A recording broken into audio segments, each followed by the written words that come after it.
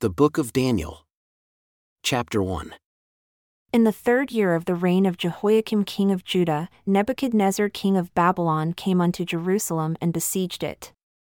And the Lord gave Jehoiakim king of Judah into his hand, with part of the vessels of the house of God, which he carried into the land of Shinar to the house of his God. And he brought the vessels into the treasure house of his God.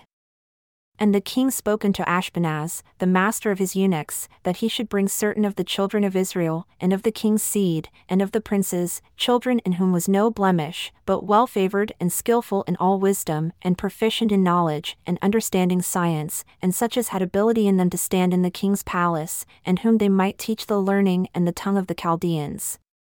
And the king appointed them a daily provision of the king's food and of the wine which he drank, so nourishing them 3 years, that at the end thereof they might stand before the king. Now among these were, of the children of Judah, Daniel, Hananiah, Mishael, and Azariah, unto whom the prince of the eunuchs gave names, for he gave unto Daniel the name of Belteshazzar, and to Hananiah, of Shadrach, and to Mishael, of Meshach, and to Azariah, of Abednego. But Daniel purposed in his heart that he would not defile himself with the portion of the king's food, nor with the wine which he drank, therefore he requested of the prince of the eunuchs that he might not defile himself.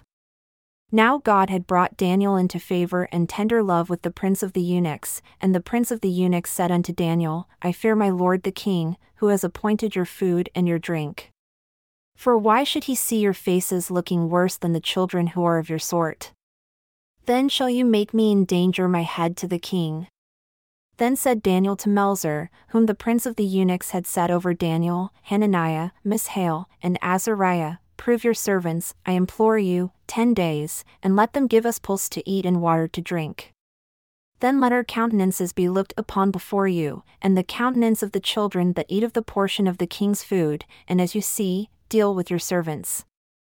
So he consented to them in this matter and proved them 10 days. And at the end of 10 days, their countenances appeared fairer and fatter in flesh than all the children who did eat the portion of the king's food.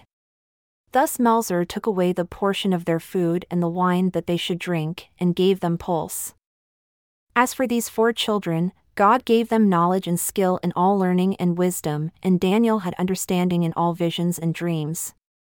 Now at the end of the days that the king had said he should bring them in, the prince of the eunuchs brought them in before Nebuchadnezzar, and the king spoke with them.